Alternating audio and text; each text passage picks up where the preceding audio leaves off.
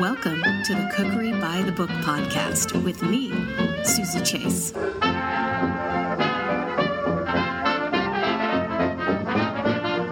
Hi, I'm Jacques Pepin, and my new cookbook is Heart and Soul in the Kitchen. In addition to your new cookbook, Heart and Soul in the Kitchen, you have a PBS series called Heart and Soul. What can we expect with this new series? Maybe a bit more personal than I have done. This is the 13th series of 26 shows that I do with KQED in San Francisco. And but in several of them, I did two series like Fast Food My Way, where actually I use the supermarket as a prep cook. Like in a professional restaurant, you have a prep cook boning out the chicken, boning the fish, slicing the shallot and so forth. In those, I went to the supermarket and buy things like a prep cook, skinless, boneless breast of chicken, pre-sliced mushroom, pre-washed spinach, and I could cook with a minimal amount of effort, Keep what I did. In other series, I insisted more on the technique of cooking.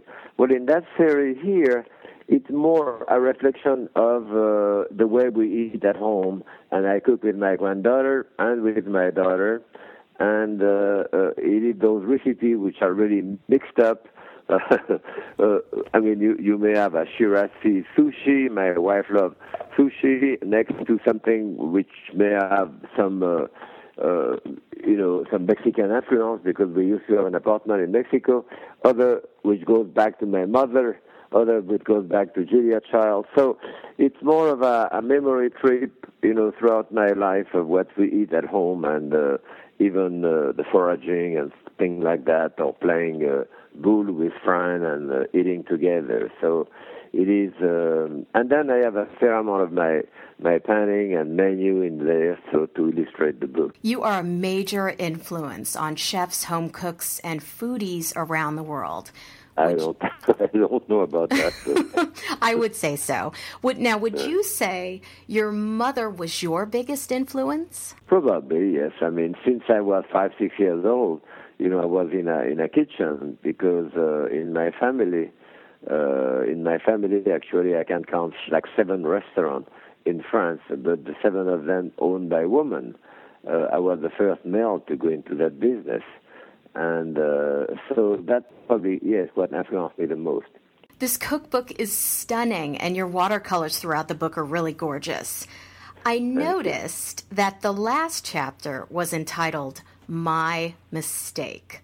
What is your best advice for the home cook to avoid errors in the kitchen? Well, mistake is, there is nothing wrong with mistake. You learn from mistake. And sometimes it's good, And frankly, if you have a glass of wine after, who cares? But yes, you should, when you do a recipe, for me, if I do a recipe, I would hope that if you use my book, or any book for that matter, that you will follow the recipe exactly the way it is, at least one time, the first time you do it. And if it comes out good, then you're likely to do it again.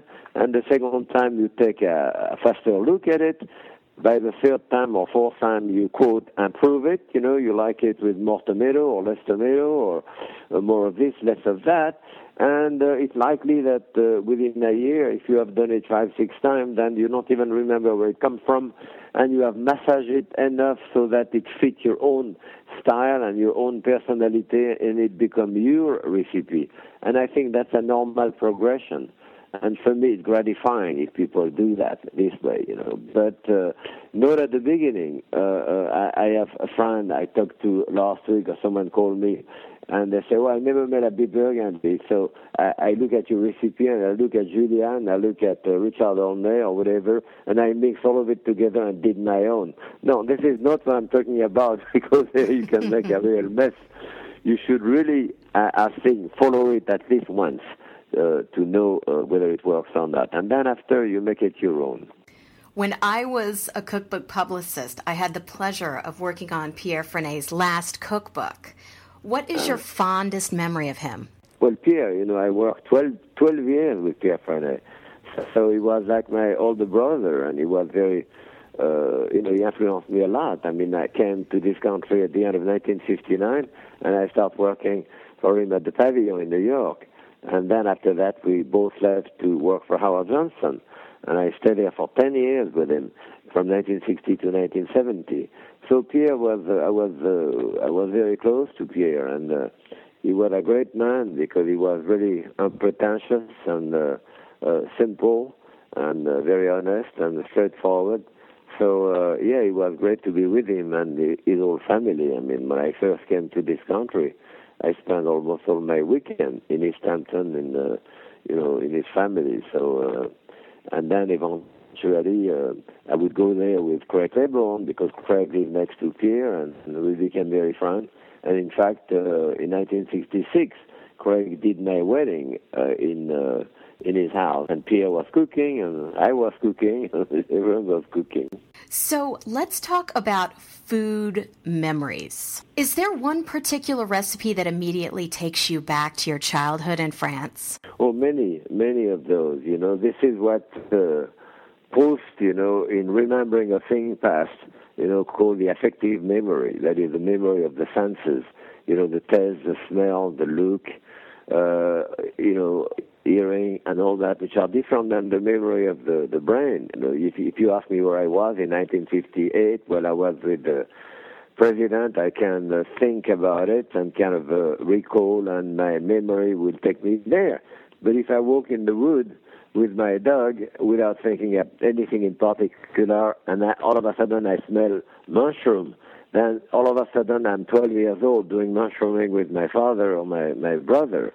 So those are the affective memory of the smell. And as a professional chef, you rely on that much more than the written recipe.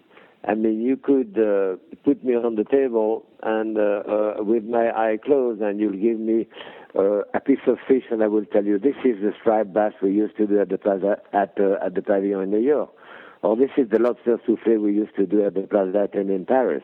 Those tastes are embedded in my brain, So, and when you duplicate a recipe, that's what you look for. You look for that taste, not necessarily following a typewritten page. You look and you add until you reach that taste, and that's what making a recipe is all about, duplicating a taste. I know that there's one food that you cannot live without, the egg. In your new cookbook, Heart and Soul in the Kitchen, you talk about the perfectly cooked eggs that you and James Beard had in 1976 at Chez Panisse. Oh, yes, right. What is the key to perfectly cooked eggs? Well, that's what the hard-cooked eggs. And notice that I say hard-cooked rather than hard-boiled eggs, because theoretically it shouldn't boil too much, just a very, very light boil. Otherwise the boiling will toughen the egg white, which is the albumin, and make it tough. But basically, there is a different way of doing it. But for me, I make a little hole on the rounder side of the hole with a push pin, and tampag. And I made a hole under the air chamber. When I put that eggs in boiling water, all the pressure escapes. You can see like a little volcano coming out of there. And that prevents the eggs from cracking in the water. And then you leave it 10 minutes this way. But what happens is that when you put it in boiling water, the heat goes into the egg, and the sulfur in the egg white get away from the heat, goes around the yolk, and it creates that green tinge with the reaction with the iron all around the yolk. So as soon as the egg is cooked, you pour out the hot water, you shake the pan to crack the shell a little bit, and you put cold water and ice on top, and then you have an egg with no green around the yolk, with the egg white, which is kind of tender, just cooked, and that's a perfectly cooked egg, and that's the one that I had at Chez Panisse. I'm sure you didn't want as much explanation as this, but yes. So tell us about your neighbor who raises the laying hens. Oh, yes. I mean, I have a terrific lady here from Jamaica who has about 50 chickens, and so I go there. She has some duck as well. But I go there to get my eggs, and they are fantastic. And certainly because, the chicken is free and it walk around, so it gives you good eggs, and that's quality, So, and frankly, it used to be difficult to get like organic eggs But now you have that in all the market, and frankly, if you pay $4 a dozen of eggs rather than $2.50, it's a difference of like 15 cents or whatever for any egg. So it's really nothing at all, and so there is no excuse not to buy good quality eggs now. Last night for dinner, I made your recipe for eggs in pepper boats on page 100. Oh. How did it turn out? The peppers were so nice and soft, and the yolk was perfectly runny. Yeah, and then see that's what I mean when you can. So you can start fooling around with that recipe after you've done it a couple of times.